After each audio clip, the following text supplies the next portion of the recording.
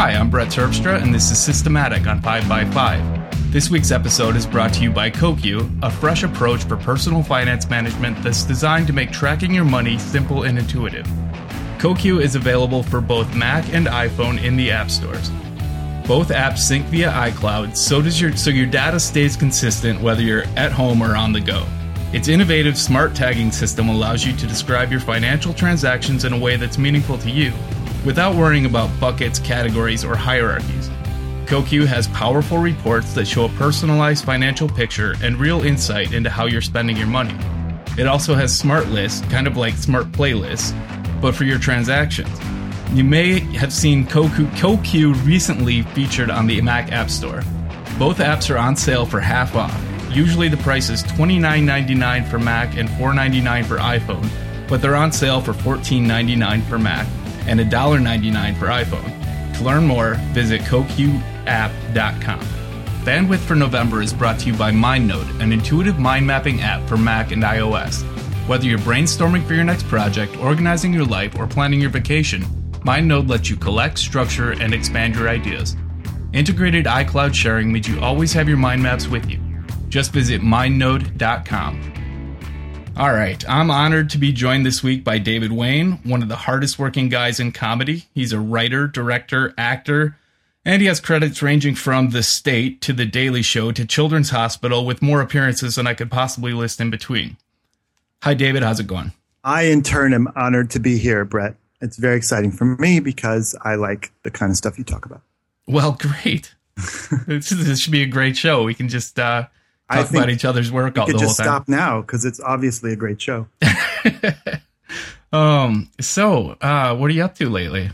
I just got to Los Angeles because for the last few years, every winter in December and January is when we shoot our show, Children's Hospital.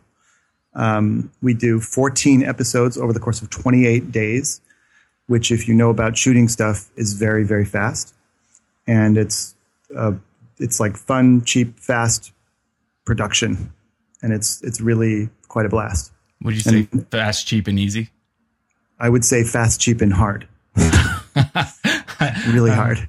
But I live in New York, but I come to LA a lot to do different things. And I came here with my whole family for 2 months plus to do this project. And I just got here yesterday. And my wife, Zandy Hartig, the great actress, is one of the cast members of Children's Hospital. And Children's Hospital, for people that haven't seen it, it's a short. You use a unique format for that, don't you? It's a 15-minute show on Adult Swim, which is the nighttime block of the Cartoon Network, which is on cable TV, which is in your house. And it's a 15-minute show, but it really, the way we write it and conceive of it, is it's really an hour-long medical drama with the same number of scenes and the same amount of everything that would be in an hour-long episode, but we just squeeze it into 15 minutes. And of course, it's not a drama. It's a very stupid, silly, spoofy kind of show. It is. It spoofs quite a few shows, but in particular, some medical dramas. Which I actually have never seen. I think one of the original inspirations for Rob Corddry, whose idea was Grey's Anatomy and shows like that. But I just never watched those shows, and I didn't bother to because I figure I would bring a different perspective of ignorance, which I think has informed a lot of my work. That perspective, and I've paid a lot of attention to the idea in recent years, but the idea of going into something with no idea what your competition or your peers have done or are doing opens so many doors. It gives you so much creative freedom. On some level, you have to have blinders because you can't possibly, nor would you ever want to have an encyclopedic idea of everything that everyone else is doing. It would paralyze you. Unless your goal was to rip everybody off. I suppose. I know that Sam Mendes, did you see Skyfall? Oh, not yet. No. Have you heard of it? It's a James Bond movie. Yes, I'm familiar. I just want to figure out where we are here. All right. Sam Mendes said he's a huge James Bond fan. It's a huge part of his growing up in England, and that's one of the reasons that he wanted to do this movie. But he did not go back and watch any of the other Bond movies because he wanted to pull from his own heart and soul what's important about Bond without actually going and watching them again, which I thought was interesting. Yeah, it sounds scary, like when you're going to making a movie in a franchise that big. I know. But it works. I think. Well, I thought about it, and then I realized he had the safety of there's 700 people working on the movie. So if he was exactly copying something from another episode, I'm sure somebody would have pointed it out or whatever. You would hope they're in an environment where it's okay to point that out. Yeah. Although sometimes it's amazing how you would think that's the case, but there's often not that big a number of people that actually feel the right to speak up about certain things. And you wonder how really dumb plot twists get through or horrible continuity errors in movies and TV. And sometimes it's because the 3 or 4 people that actually, weighed in on the script didn't notice it. Yeah. And the rest of the people who read it and noticed it didn't bother telling anybody. And you worked, you worked with The Daily Show. Were you just a correspondent, or were you also writing for that? I was on the early iteration of The Daily Show before Jon Stewart. Yeah. So, yeah, you were quite a young man then. Yeah, I was a young man, and it was basically The Daily Show at that time was like the first few weeks of The Daily Show that I was on. And I pitched to them a series of shorts called the Maplewood Minute, which were like Hollywood Minute, gossipy reports from a tiny little town where nothing was happening in New Jersey. And it had nothing to do with what the current Daily Show is. They were just experimenting with format at the time and trying all different things. And my bits were completely fictional. And so I was the on-camera correspondent. I just ran around with what was then a Hi8 camera and shot these pieces. Okay. But you've been writing your entire career, all the way from stand-up comedy through sketch comedy through shows like The State and groups like Stella. And you're writing now. Do you write more or act more in Children's Hospital? On Children's, my biggest job is that of executive producer, which means that I am, along with 2 other people, Rob Corddry and John Stern, I'm overseeing the entire creative process of making the show, which means, oh boy, gotta turn that off. You have background music. So that means that I oversee. We decide who's going to write the scripts, including ourselves. We decide who's going to be doing the directing and who's in the cast and all of the creative decisions. And then we basically, in a very detailed way, kind of rewrite all of the scripts for each episode. And so it is a writing heavy job, even though I only am the credited writer of record on some of the episodes. And then I'm also a director on some of the episodes. And then I do also occasionally jump in front of the camera and have a guest role, either as my character, Rabbi Dewey McJuju, or because the show has a lot of meta qualities, I often play myself as the director. You are actually the second rabbi we've had on the show. I am. I'm not a rabbi. Yeah, I know. Yeah. So, let's see. When you're brainstorming for these myriad projects that you've written for, yes.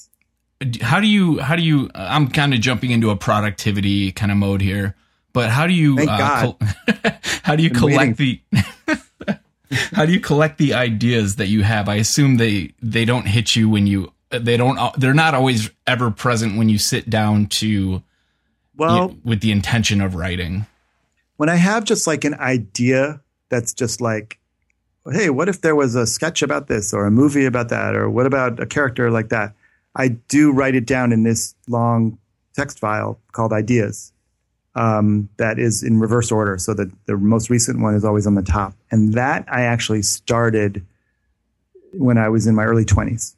And I'm now heading toward my mid 40s. So it's a very, very long text file. And I don't erase it or process it or do anything with it. It's just a dump. And then how do you, you must process it at some point to recover. I look through it sometimes, but honestly, it's not really my main place I work from at all, because weirdly or not, most of the projects I've done have organically evolved in some way where it's not like I just sat around and said, what could a project be? Maybe I'll do this. It's often been just a, conversation with friends, and then something evolves, or like our series Stella on Comedy Central was an outgrowth of a nightclub show we had done before, and that was an outgrowth of something else. And everything kind of, feels like the obvious next thing to do in some weird way. Although 2 of the movies I did were because Ken Marino and I sat in a room for a week. We locked ourselves up and said, okay, we're going to take this week and come up with a movie idea, outline it, and write a first draft in the course of this week, and like just work 12 hours a day and make ourselves crazy and get that done. And in those cases, that is sometimes when I would jump into that text file and just look through ideas and say, maybe something about this. What about this? What about this? And what if this happened? And then Wanderlust and my movie The 10 emerged from those kinds of sessions. Do you find that just taking the note, just putting it in that text file means that you'll remember it without having to resort to the text file? No, I'm the opposite of that. I write everything down because I absolutely forget it the second I write it down. Okay. And I think it's not necessarily a good thing. I've probably weakened the muscle that remembers things because I have so systematically written everything down. So I keep very detailed to-do lists and calendars and lists of things because I know that I forget everything. I am that way too. And I was discussing with my wife this weekend that she's concerned that things like a GPS, like not having to open up a map and see where you're actually going, means that you're less conscious of the directions, and you're not you don't really know where you're going. And my counter to that is that because you have the technology that just gets you there, and you can generally depend on having that technology, you're suddenly freed up to notice everything else on the trip without having to worry about having this big map open in front or a navigator telling you where to go. Like, to me, I augmentation. See both sides. Yeah. I mean, truthfully, for the most part, and I feel this way about a lot of technology, I'm with you, because knowing about the larger geographical makeup of the place you're in is not the goal today. The goal today is to get to the post office.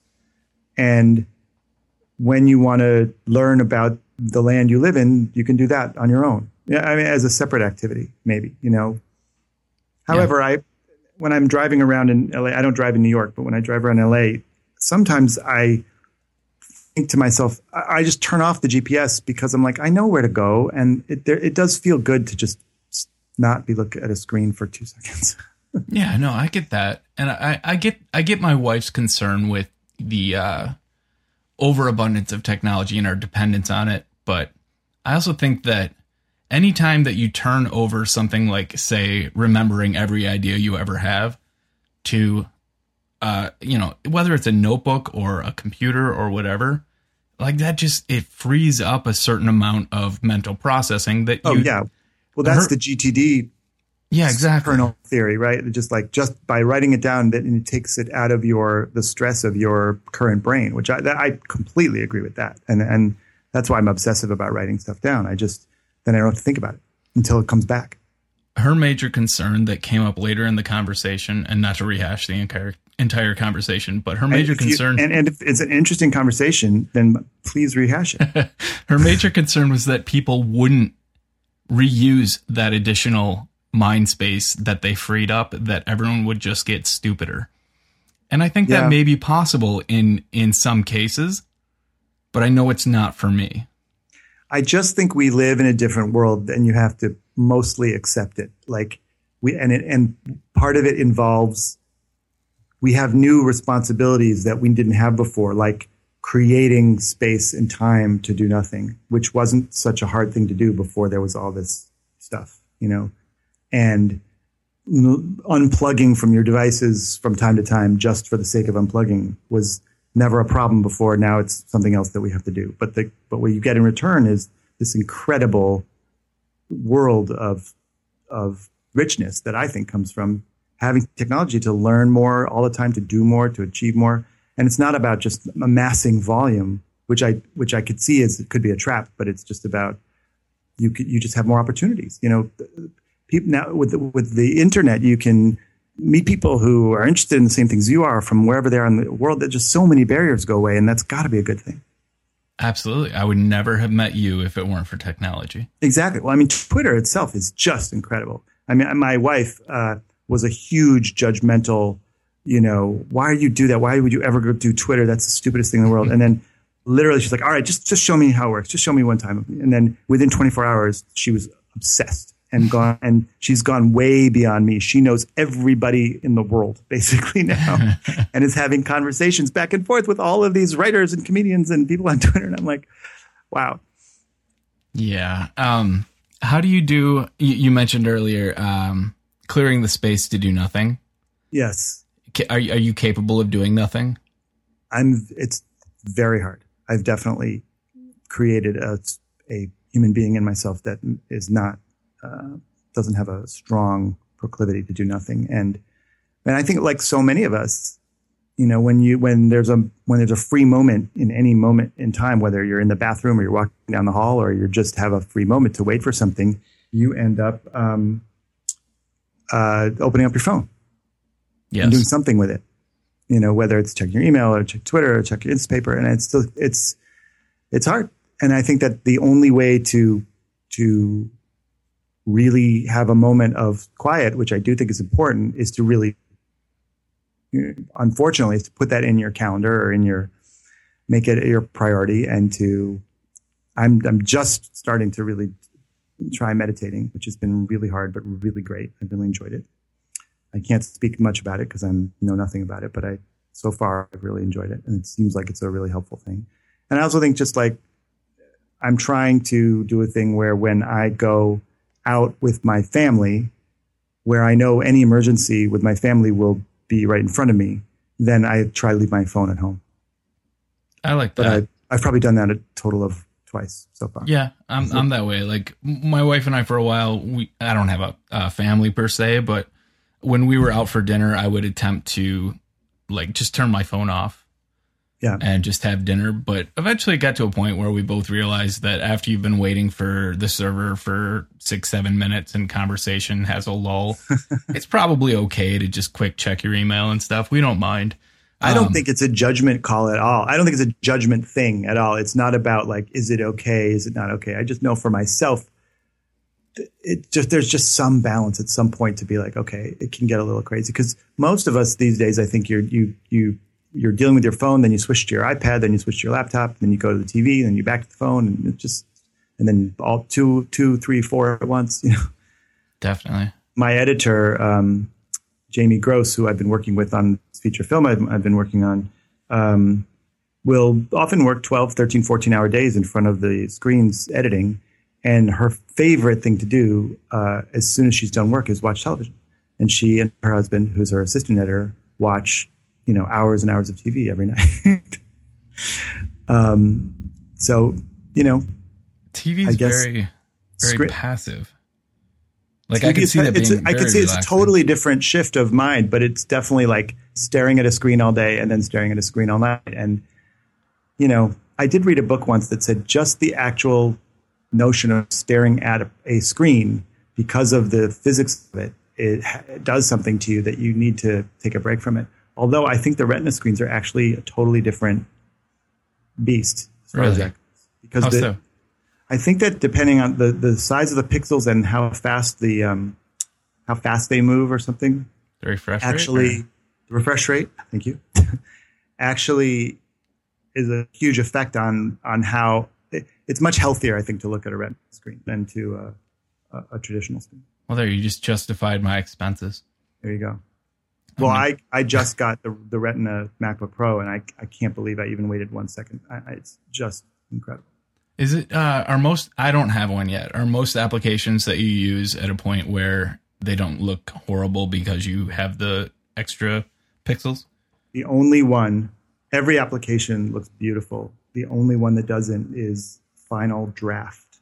which is the de facto screenwriting application, which is horrible. Really, for $200 on the App Store, it's a horrible, horrible looking application. It hasn't been updated in at least 2 years, and it is absolutely, it's garbage. And I don't know I've heard that something's up there or something, but it is the industry standard. Pretty much every screenplay or TV script or anything is written in Final Draft. And it's the most un-Mac-like, unmodern application that there can be. And my list of complaints about it is in the dozens. Well, and you know about this, but a group of us are working on replacing the need for it with a basic text markdown-ish syntax. Which I think is so great. And the thing is that I haven't done it yet, and I'm curious. I feel like I have to wait for something. I don't know. I mentioned to my crew here, like, let's just write.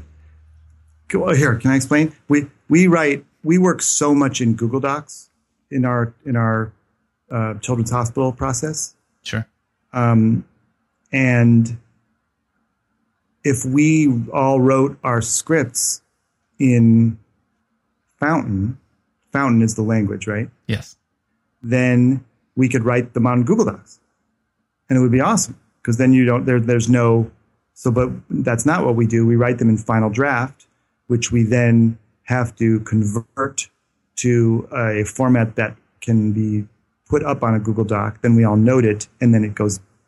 Then you have to just sort of read the notes and hand convert it, and then go back to your Final Draft file, which is the actual script file, which can't be shared because Final Draft doesn't have any. They have these so-called collaborating features that don't work at all. Proprietary non-version format. So we have a very evolved, I think, because at least 2 out of the 3 of the partners are kind of geeks for the stuff. So we have a pretty evolved system of how we do all this stuff, but it's got that one big flaw in my mind. And and you've been using plain text since 20 years now? Well, I guess everyone uses plain text to some degree. I mean, I became familiar with notational velocity and NVAlt and that sort of I don't know what you'd call it, like the new interest of in plain text over the last few years. I guess probably 2 years ago, 3 years ago. I don't even remember when.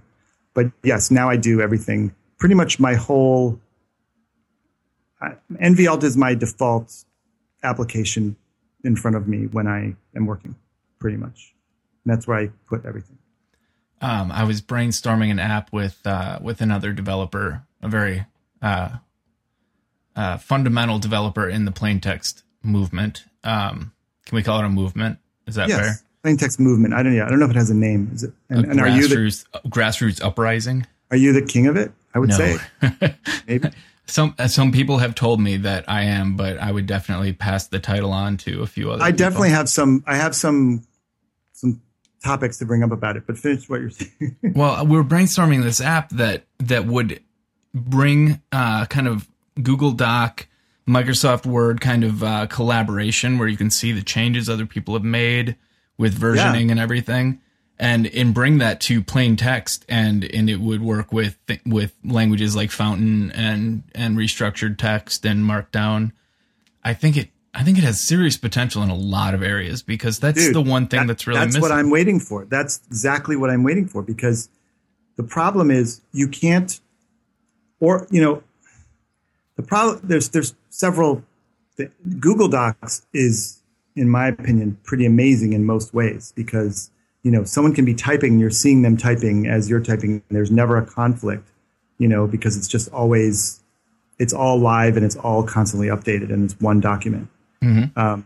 Whereas there are conflicts all the time when you have a Dropbox sync of text files. Sure. I have them. And I don't know, maybe you have ways of avoiding them, but I find I'm constantly creating conflicts in Notesy on my iPhone. Mm-hmm. But so anyway, if there was a screenplay collaborative Google Doc thing, that would just be killer. And there basically is, if we can make Fountain work, then you've got it. But my big problem with plain text, or my big question, is part of the problem for me is I'd like to see a little bit of formatting as I'm writing. It's part of my creative process. Like I want to make this bold and make this a little bigger and make this underlined and make this italic and, make this smaller, maybe make this another color. And it's basically like what I'm describing is what I would think of as RTF, right? Right. Yeah. And that's rich text. Yeah. It's rich text. And that's what Google Docs basically is. You can write, say, an outline for something in Google Docs, and you can use your own way of emphasizing things. Like I'm like to make this heading. It doesn't have to be a system. It doesn't have to be anything formal. But you can say, I'm going to make this big black so that people really look at that, or I'm looking at it as I'm writing it. It's part of how I like to see things. So I'm still having trouble bringing Markdown into my life because I don't want to look at it on another screen over there. I want to just be looking at it bold and italic in front of me. You know what I mean? So have you seen folding text? I've heard of folding text. Folding text is it's based on Node.js, I think, if I recall, but it does give you inline formatting. So if you make something bold, you see it bold on the screen, but what it's storing is actually just Markdown. Right, and is text the same thing? Text, yes, that just came out is exactly the same concept where you're seeing the emphasis, not the Markdown, but You're storing it in a plain text format that has the longevity and interoperability that Markdown has. Right. As far as like getting into like multiple font sizes and colors and everything, the only way to really achieve that in plain text is with a semantic markup that goes beyond the limits of Markdown. Like Markdown is very intentionally limited. I understand that, and I understand to a degree. I understand the reasons why. But for example, on our TV show, we have 5 people collaborating on average on a particular document. The actual document is written in black text, and each person's comments are in a different color. So you can easily know who's speaking without each person having to write their initials, or it becomes very ugly and hard to follow. But if you just see, oh, there's a chunk of red, that means John said that. Chunk of blue means Rob said that. And it's a very effective way for us to do notes collaboratively online without having to sit in a room together. Right. Well, have you ever seen Ulysses? Yes. That's the online screenplay thing, right? No. That's it's kind of, it was for a while, I think, it's supposed to be competition for Scrivener. But it ended up, they're revamping it entirely for an upcoming version, but the current version allows for you to define your own semantic tags that would be like person 1, person 2, person 3, and then use those tags and display them with the rendering that you want to, but store them in the text as just very semantic tags that you would define. Interesting. That has the potential to do that, but it doesn't necessarily provide something that's easily passed on outside of your own semantic definitions for that. Right. It wouldn't mean a lot. What works great in our Google Docs thing is someone who's new to our process doesn't need any education. You just say, okay, look at this document and any comments you have, write them in yellow. And then you can set up a text expander so that you can automatically just type in your color. And then and the text expander gives a date stamp. So I can look at a document and very quickly scan through and see what are comments that Rob Corddry made today. The only thing one of the many things I wish Google Docs did that it doesn't is then collapse things like an outlining program would, which there is no outlining on Google Docs. There's only documents and spreadsheets. I'm going to make this happen for you. I promised Rob. I have Rob, some real issues here. I promised Rob last year Macworld that I was going to flesh out Fountain support and Marked and get him something truly worthy of screenwriting. And I also have this larger vision about filmmaking in general, which is that all from screenwriting all the way to final finishing on editing, it should be the same it should be a file, like a text file, basically, that can be read by every part of the process. And like so many of the pieces of software that are used in the filmmaking process don't speak to each other. Right. They constantly have to be hand converted from one thing to the next. So they would take a screenplay and then it's printed out as a PDF or a piece of paper. And then that doesn't translate to what the script supervisor on the set is using as a different set of software. And then the post-production and the camera reports are a different set of software. And then the editing is another software. And then the finishing is another software. And the sound is another software. And they don't even speak to each other. Yeah, that is problematic. And unnecessary. Sorry, you're getting me all hyper. It's not, not entertaining. It's just like upsetting.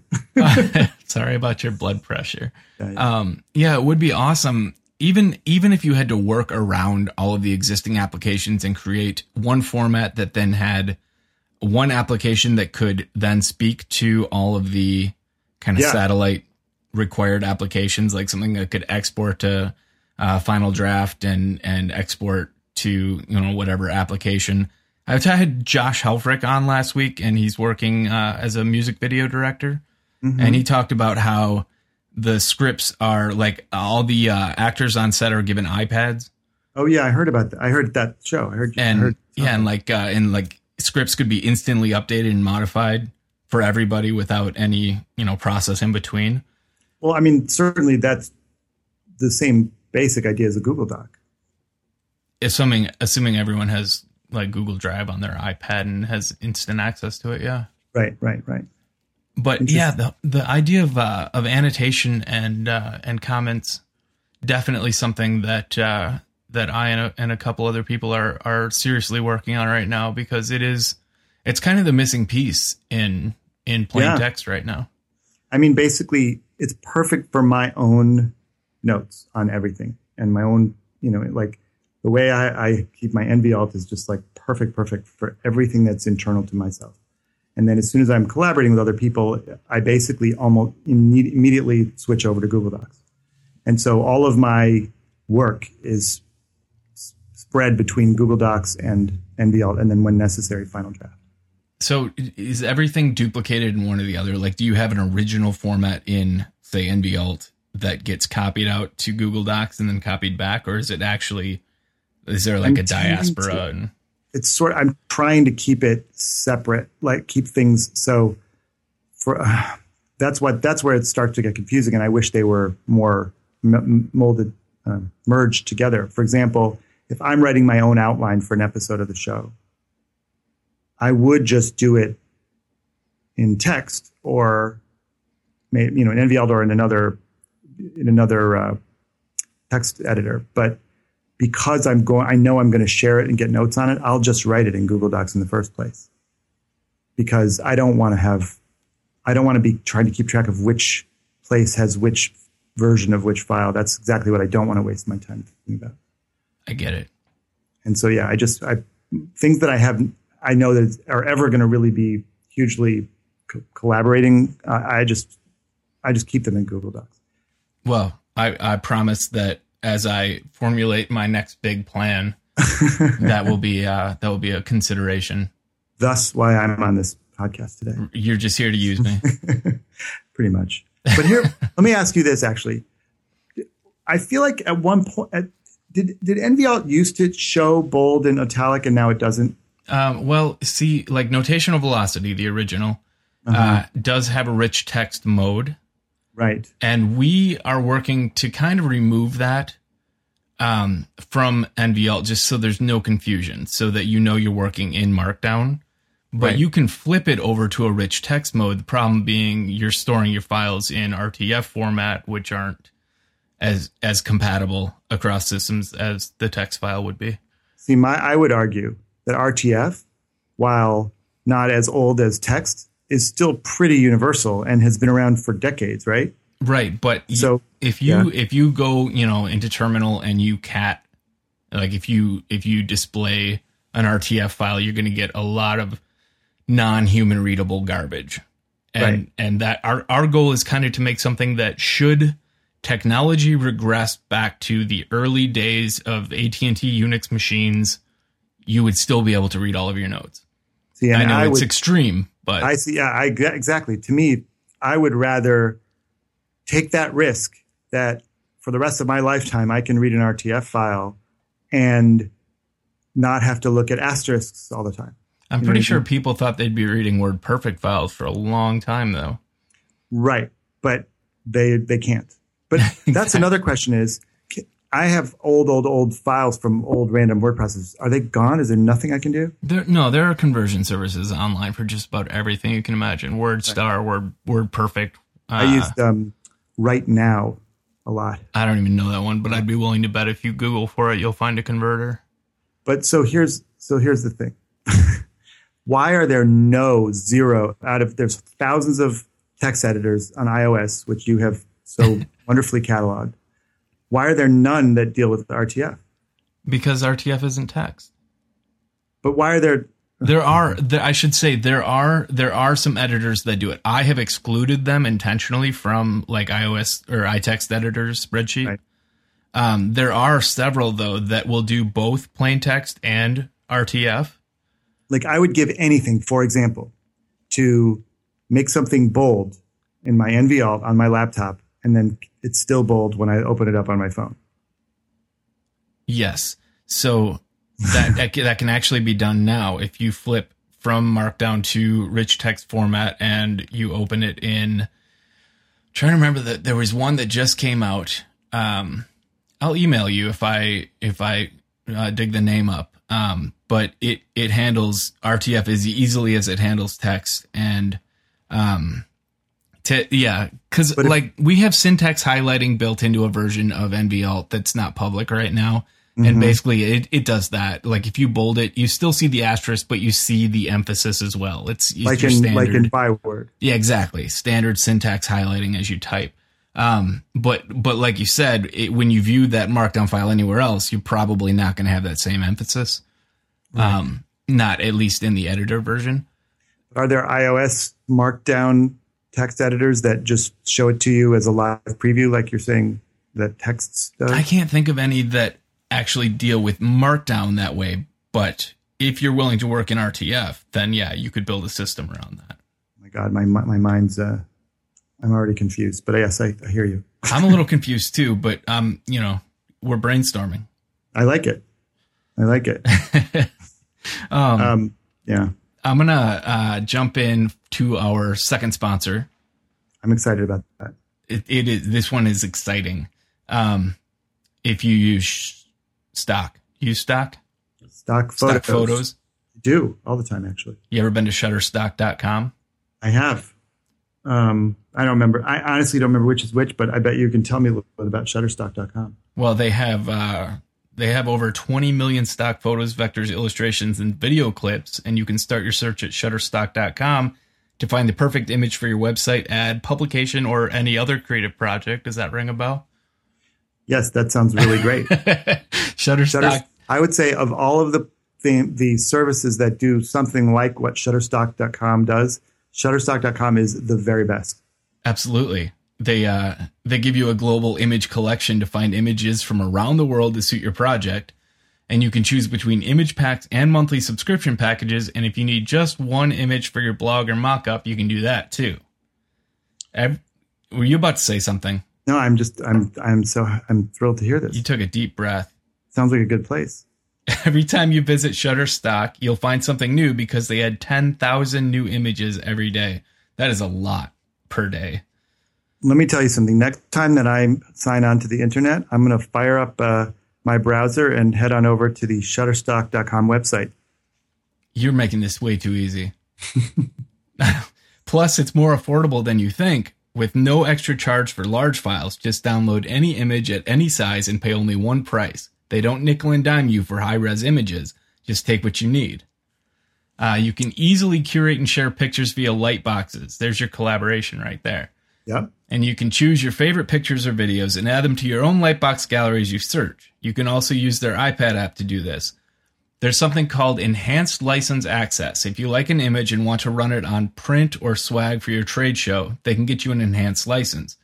They also have a huge library of vectors, icons, infographic templates, and video clips should you need any of those.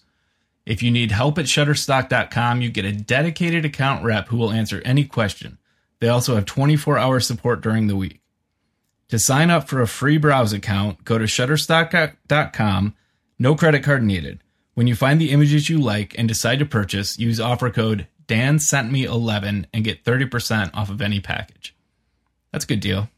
It sounds, I would say, I have to revise what I said. And this sounds like maybe the best website on the internet. I know that's strong talk. Yeah, I have no response to that. That's such a bold statement. Well, let's see what the other sponsors are later, and then we'll see if it still holds true. Do you pay a lot of attention to the responses? To the to the other sponsors later. Oh, okay. I'm saying. I thought you said responses. I thought maybe you gauged your writing on the reaction to your shows, which I think would be a mistake, wouldn't you? Well, weirdly, Children's Hospital, for example, we won an Emmy this year, which is incredible. The ratings have been very good for the network that it's on. We're in our 5th season. It's by all accounts a success. There's only one place that reviews it each week, which is the AV Club. So this guy is basically the only real feedback we ever get. Your only critic. So he has more power than he realizes. But we try to just keep our own. What do you call this thing in the back of the boat? Rudder. Rudder? Yeah, that sounds right. I don't know anything about boats. Creatively.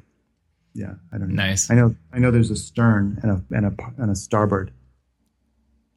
Which is which? Starboard? What's the other one?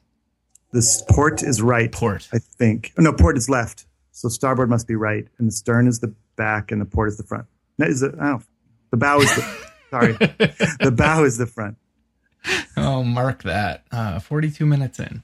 Yeah. Yeah, I saw a U-boat this weekend. Great. Yeah, it was, I asked on Twitter what I should do while I was in Chicago, and I think 90% of the responses were the Museum of Science and Industry.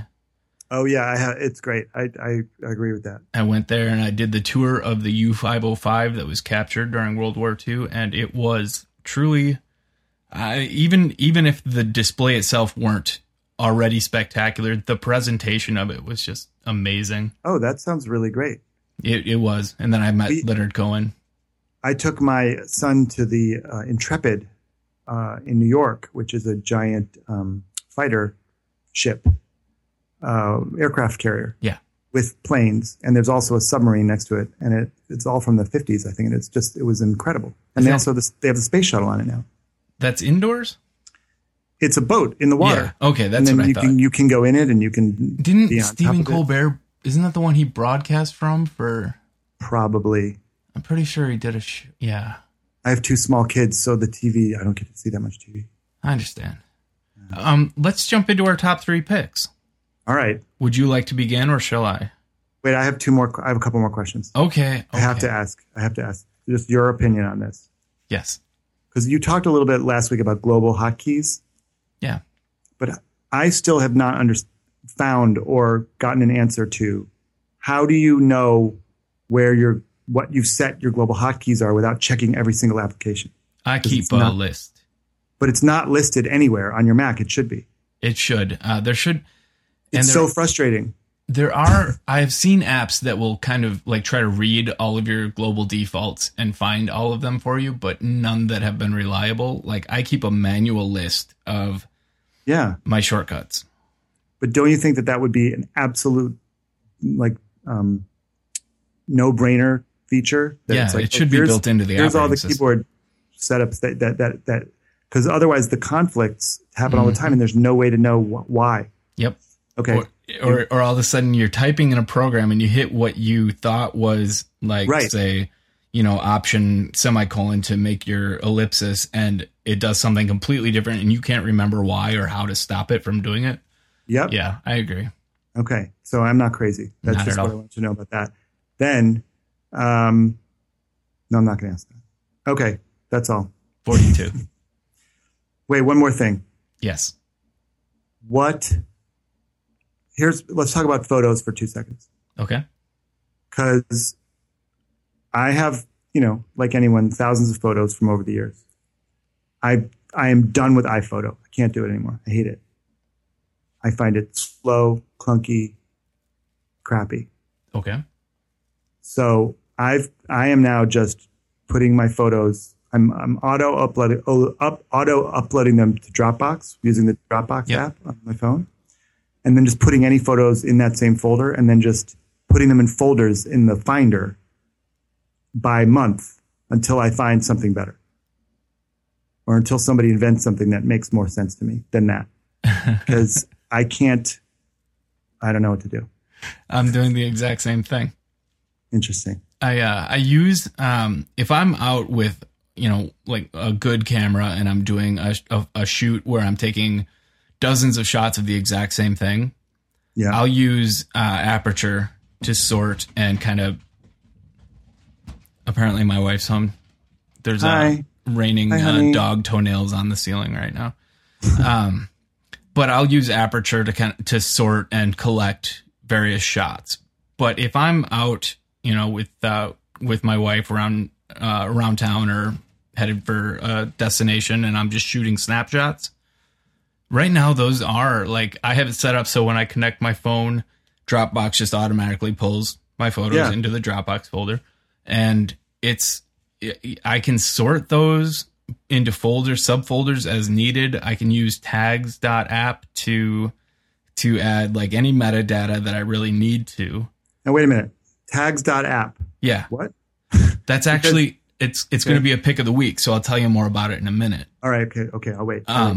But I can add the metadata I need, and then I use Flickr for those gems that I really want to like have on my Apple TV, that I want to be able to share on Twitter, that I want to be able to quickly remember. I just upload to Flickr, and Flickr has an API that makes it really easy for me to back up Flickr photos.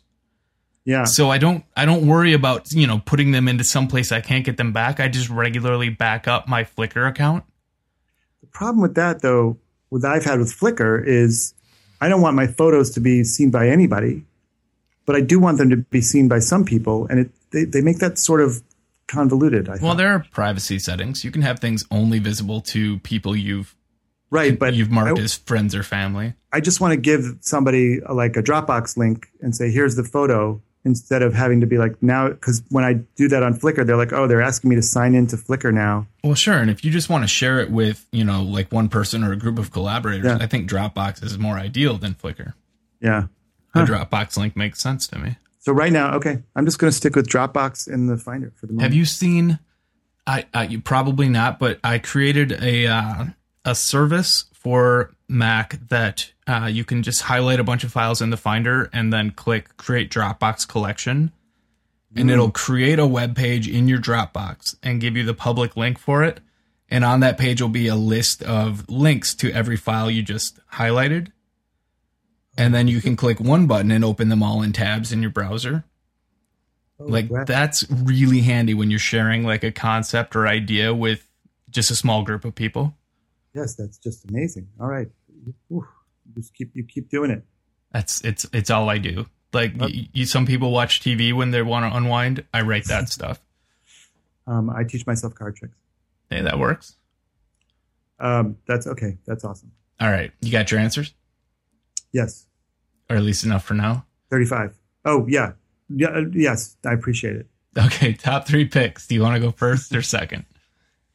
You go first. Okay. My first pick this week is an app called Scratch on the iPhone. And there are a lot of apps that are great for just quick one-off notes.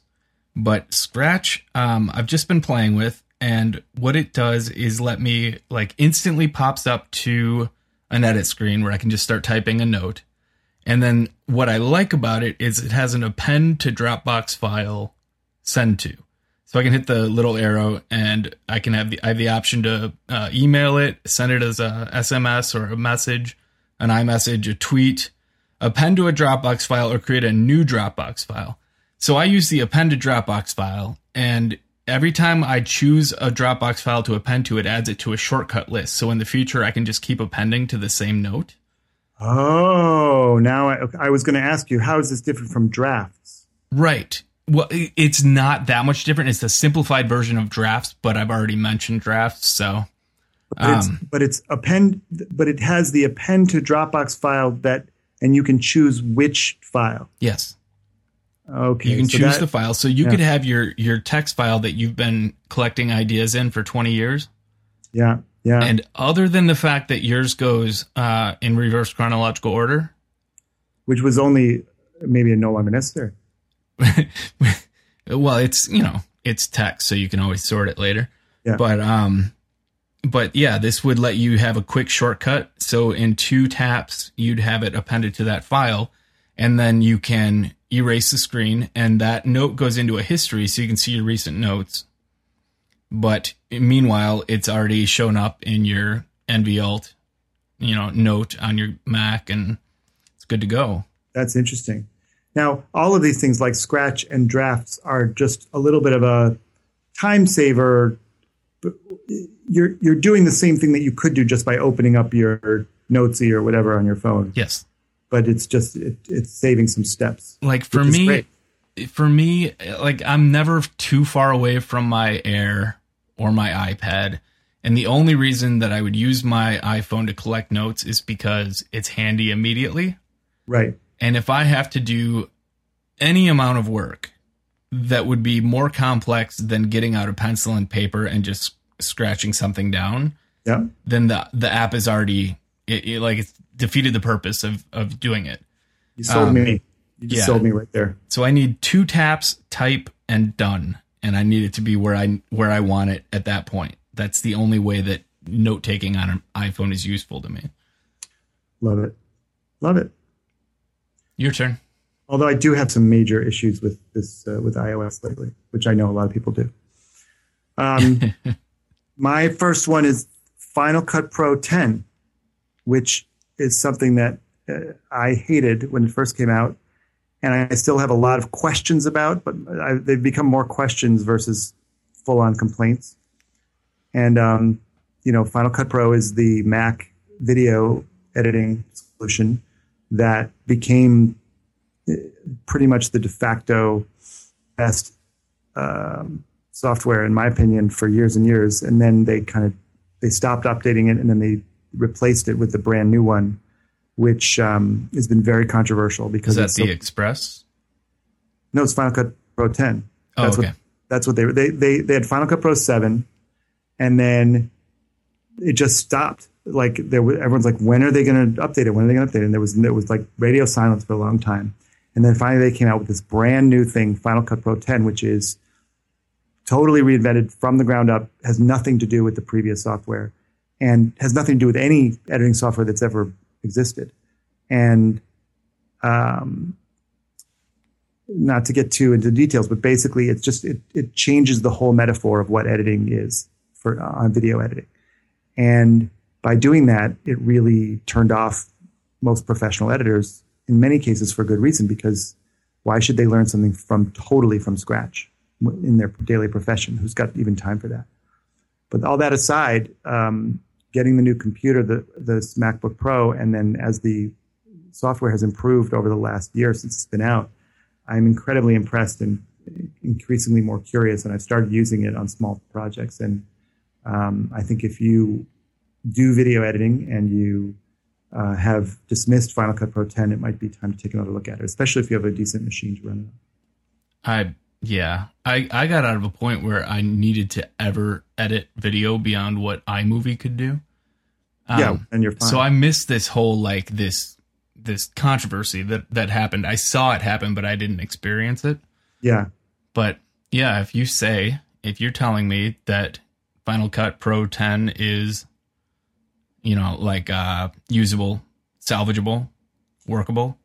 Well, it is that, but the whole way that it works is actually once it becomes, I would say very soon it'll become that kind of thing where so much of how it works, you wonder why we haven't done it this way always. So and it points out, by using it, you realize how much time is wasted on every other editing system, because things that you didn't even realize were multiple unnecessary steps are pointed out by being eliminated in this one.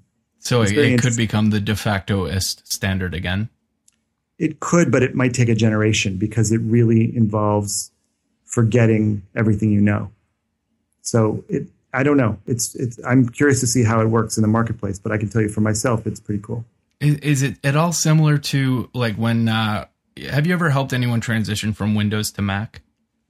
Yes. And that whole, like, they expect a certain layer of complexity, and the idea that they can just drag something somewhere and it just does what they think it'll do is kind of a foreign concept. It is something like that. Yes, I think it's a good comparison. It's also like transitioning from like charcoal on a wall to a word processor.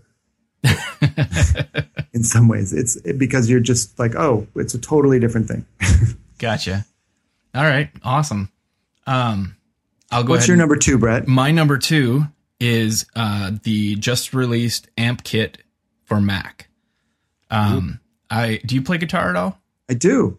Do you play electric? I'm a white guy. Of course I play guitar. Oh. I do. I recently bought a really amazing electric guitar, which is an old. It's a amazing copy of an old Fender from the 60s. Nice. I'm working on getting a nice hollow body right now, hollow body electric, but you want this, believe me. For $50, Amp Kit has put in. I don't know if you've ever used the iOS versions, but it's an effects pedal, basically like simulator that had you buy each set of pedals in each cab and everything for it individually, and it adds up. Still way cheaper than buying the actual equipment. Was that what it was? It called something else? I had the one that you put in the iRig, and it was called. Well, there's Amplitube and there's Amplitube. Amp Kit. Yeah, so this is like a competitor. Yeah, this is a competitor to Amplitube. And their Mac version comes with all of the pedals, all of the stacks, and you can create. I can't imagine you'd ever run out of possibilities for creating sounds. Like you can pick your head, and you can pick your speaker, and then you can tweak every setting on it, and then you can stack up 15 different pedals if you want to, and tweak every setting on those until you get the exact sound you're looking for. And then with something like Soundflower, you can pipe that right into Logic or GarageBand. And at that point, if you have like any kind of audio interface on your computer, you just jack a guitar in and just make music. But do they have preset combinations of sound? Yeah. There's a ton of presets. That's overwhelming what you just said. But if they said, now it can sound like Eddie Van Halen. Yes. Yeah, I don't. There are presets for a lot of classic guitar sounds, right. And there's built-in recording. It's got built-in backing tracks, and you can record, and it records to the clean signal, so you can reamp stuff after you're recording. Oh my God! Yeah, it's pretty hot. For the record, you are now 2 for 2 with me. My goal. 2 out of 3 even would be satisfactory to me. Okay. All right. But I'll get you with the next one too. All right. So what else you got? All right. So, I guess number 2, I was going to talk more about this Highland and Fountain situation. The Highland is in beta now. Am I allowed to talk about that? I unless you know otherwise. No, I don't think. I think it's very public. And I don't know much about it, but I know that John August, who I'm a big admirer of, is a screenwriter do you work with him? Is this your partner? Are you like? No, I've worked on Fountain. I haven't been a part of Highland yet. Oh, I see. Okay. Highland and Fountain are streets that cross each other here in Los Angeles. But no, wait. I was thinking metaphorically, but if you mean in reality, I didn't. In reality, know that. They do. Yes, there's an intersection. So Fountain is the new language, the markdown for screenplay writing, basically. And then Highland is this app which amazingly does something that has been a need for so long and never been able to do, which is if you receive a screenplay in PDF format, it can then reverse engineer it back into Fountain format, which means basically text format, which can then be converted into Final Draft or RTF or plain text or Google Docs, whatever you need. And it's an amazing thing. In fact, one of the things I do is people send me a PDF of their screenplay. I then use Highland to turn it into text And then I turn the text into spoken speech, and then I listen to things that I have to read in the car or when I'm running. That's awesome. It's pretty great. So that's Highland is just in beta, and they're just starting to figure out all the things they can do with it. But if you're a guy who's needed more possibilities with what you can do with screenplay format, then this is your thing. Do you know if that's a public beta?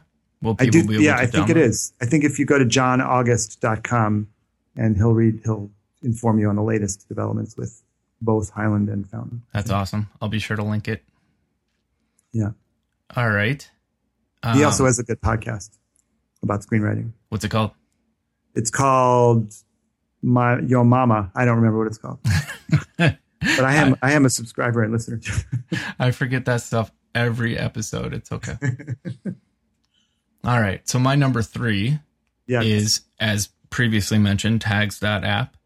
Yes, I'm very curious.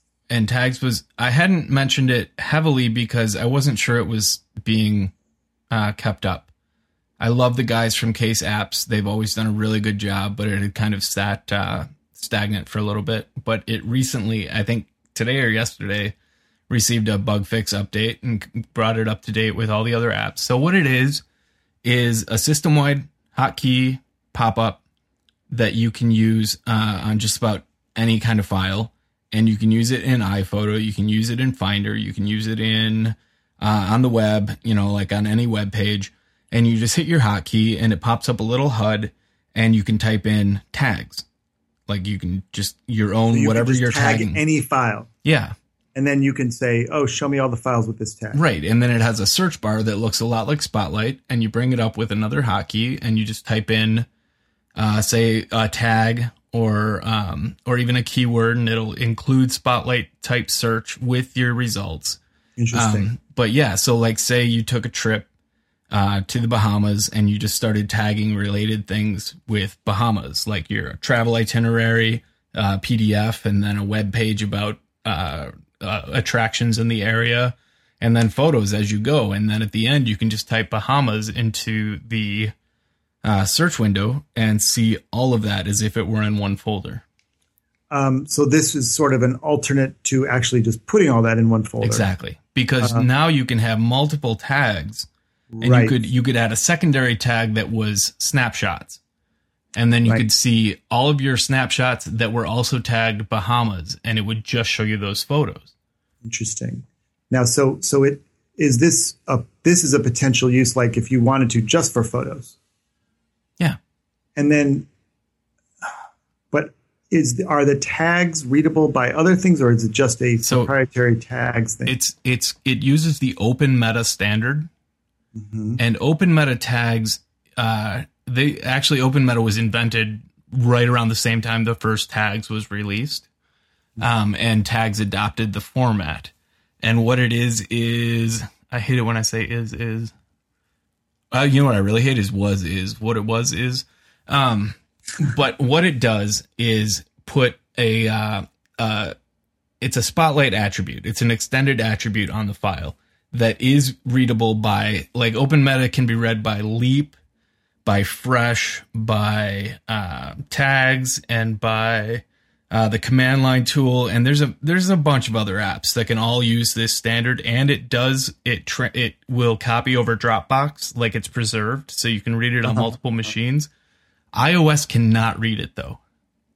But what about like Picasa or other photo? Well, see, the thing that it can do is all of those tags can be translated. So if you have an app like NVAlt, for example, tags in NVAlt, if you store your files as text files on your disk, all your NVAlt tags are also written as Open Meta tags to your files, which can also, you can search them in like Tags or even Spotlight. You could type tag : and then the name of an NVAlt tag, and it'll find those notes for you. I love that. And all of these Open Meta tags can be searched that way from Spotlight itself. So you can create smart folders and everything for them. But yeah, really, like with Picasa or whatever, if you have a way to add tags to something in Picasa, it's easy to read these Open Meta tags in and then output them in any other proprietary format. Interesting. That would take a little bit of scripting, a little bit of hacking, but you could make it work with just about anything that allowed you to add tags externally. I am sold at least enough to check that one out. Yeah, I'd take a look. Now, but okay. It just reminded me, because you mentioned NVL, of a totally unrelated question. Is it okay? Mm-hmm. Okay. Your software Marked. You remember that? Yeah. Am I missed the simple way to open a file that I'm currently working on in NVAlt in Marked? You have not missed it. There are bizarre scripting hacks that will allow it, but the problem that arose was NVAlt doesn't offer any way to expose its currently edited file. Who wrote that crap? I know. But in the next version of Marked that I can actually, I'll get you a beta copy. Don't tell anyone. Yeah, keep that really top secret. But I have it set up so that you can drop a folder onto Marked, say your NVAlt notes folder. Sure. And it will always show you whatever's most currently being edited. So there's your answer right there. Yeah, that was my solution to the problem, because it also, say you're working on like a folder of chapters for a book or a screenplay. Right. It also makes it so you don't have to create index files to update everything at once. It'll just track whatever file you're editing and show you the preview of that section. That is a great idea. Thank you. And I'm glad I wasn't crazy and missing some obvious feature. No, there's an Apple script that like uses system events to go in and figure out what the title of the note is in the toolbar or in the URL bar, and then find that file on disk. And it's so inconvenient and so sketchy that I don't recommend it. Yeah. No. Yeah. All right. Your turn. Oh, I've still got one more. You do. Okay. Number 3 is not an app. It's a DVD set, which is Steve Martin, who is probably my biggest hero and influence in comedy, certainly growing up, along with Woody Allen, released all of his old TV work, basically all of his TV work, which is all his appearances on Letterman and The Tonight Show and Saturday Night Live, and then in particular, all the specials he did for NBC. And and for HBO and Showtime. And these specials are, in particular, the thing that basically formed everything that I am, because I had them on 9th generation Betamax tapes growing up. And they were the only tapes I had. And so ages 10, 11, 12, 13, all I did was watch these over and over and over and over again, countless times. So now they're all on DVD, and they have some commentary that he's done, and you can actually get to see them all together, and it's just amazing to see. And I mean, I'm curious to know what people think who aren't my age or didn't grow up watching them like that, but they're absolutely fascinating. And if you only know Steve Martin from his last 25 years, then you don't know anything about Steve Martin. So you can finally sell your beta deck, huh? Yeah, exactly. The beta deck is long gone, but I'm so curious when I can get rid of my cassette deck and my Hi8 deck. Not yet. We'll get back to Steve Martin in a second, but I converted all my Hi8 stuff to digital format by projecting it on a screen and recording it. There you go. It came out, we'll call it not horrible. Okay. Not great though. Well, I know that most of the Hi8 that I've ever pulled out, it doesn't even play. It's all filled with dropouts now. Yeah. It just wasn't a format. And the same with the VHS. It just wasn't a format designed to last. And it wasn't made on tape, plastic tape that was designed to last. Right. So the medium itself was time limited. Is a real shame. And so, yeah, a lot of my very amazing, I've been making little videos since I'm 10 years old or 8 years old. And I actually transferred some of it over to digital at various points along the way, but a lot of it's lost.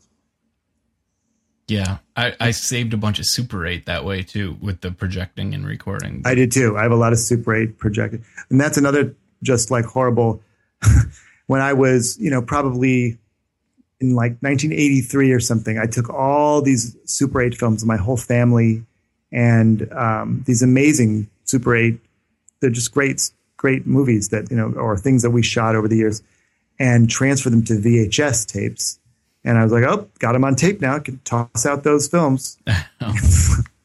So now I have these pretty much utterly useless VHS tapes of these movies. And if I had the actual Hi8 reels, they would look amazing. Like you could color correct them right now, and they would look like they were just shot yesterday. I think a lot of people made that mistake when DVDs first came out, but those first DVDs started flaking and splitting pretty quickly within 10 years.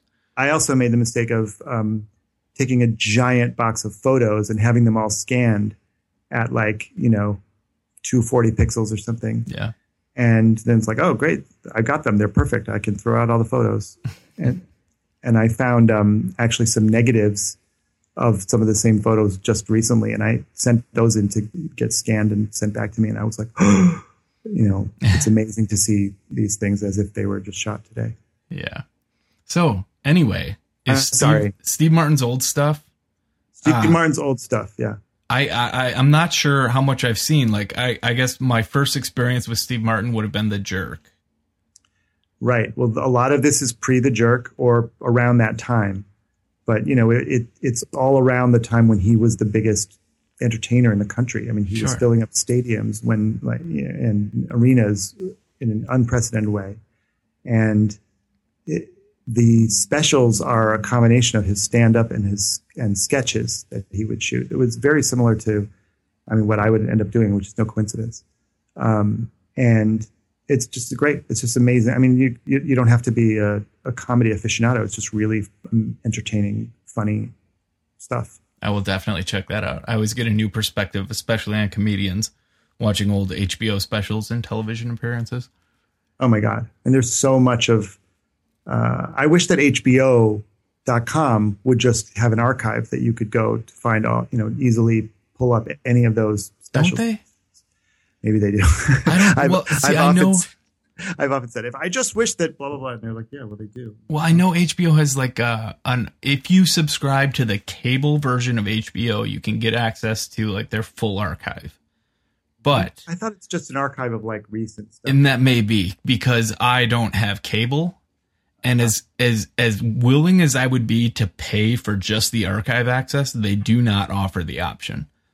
I see. And that's highly annoying to me because I would pay, the equivalent cost, but I'm not paying $80 a month for 100 channels. Hopefully they'll untangle all that soon, and you'll just, you can buy what you want. Hopefully they'll catch up with the modern reality.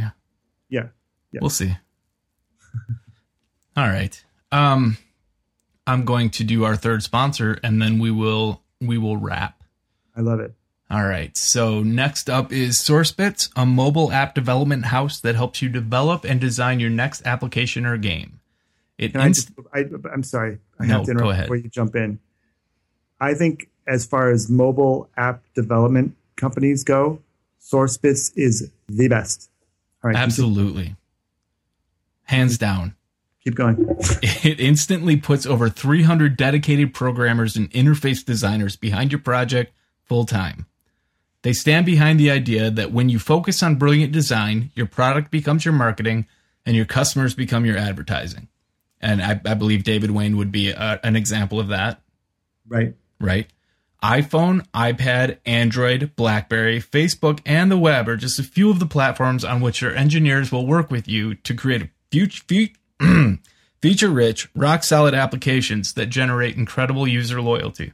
Brett, it might be easier to just list whatever platforms these guys don't deal with, because they seem to deal with them all. Super 8. Yes.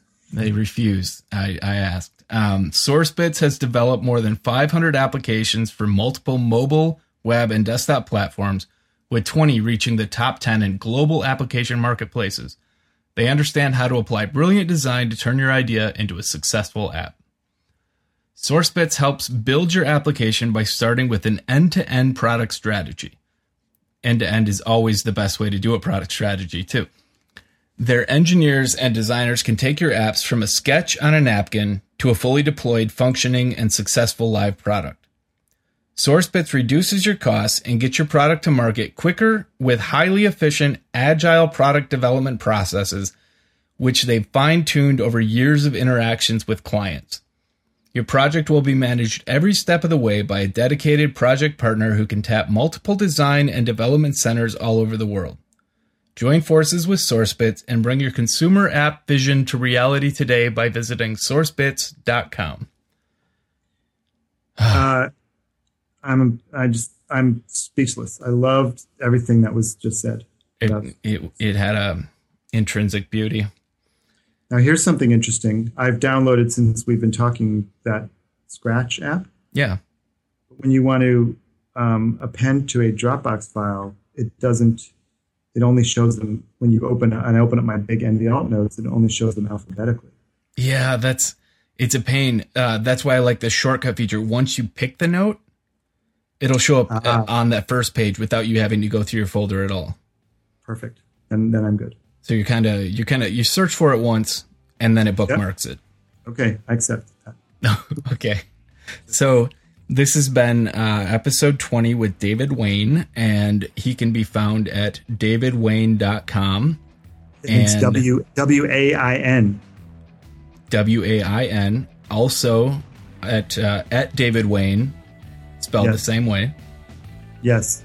And if you're curious about the full scope of David Wayne's work, I will link the IMDb and Wikipedia pages, and you will understand why I could not possibly list it all in this podcast, or we wouldn't have had time to talk it all.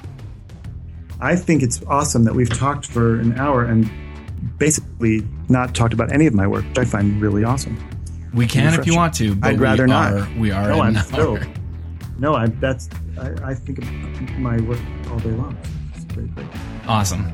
I will link it though, and people will be duly impressed with your drive and scope. Impressed is good, but if they could send money, that's even better. What, you're a millionaire. Just PayPal PayPal me like $50 if you really like what you see. I will. Be part of the David Wayne Club. I'll throw your email address in there too, so they know who to PayPal. No, don't do that. All right. Well, thanks so much for being here today. It's been my honor. Thank you, Brett. No problem. We will see everybody again in a week. Thanks for listening.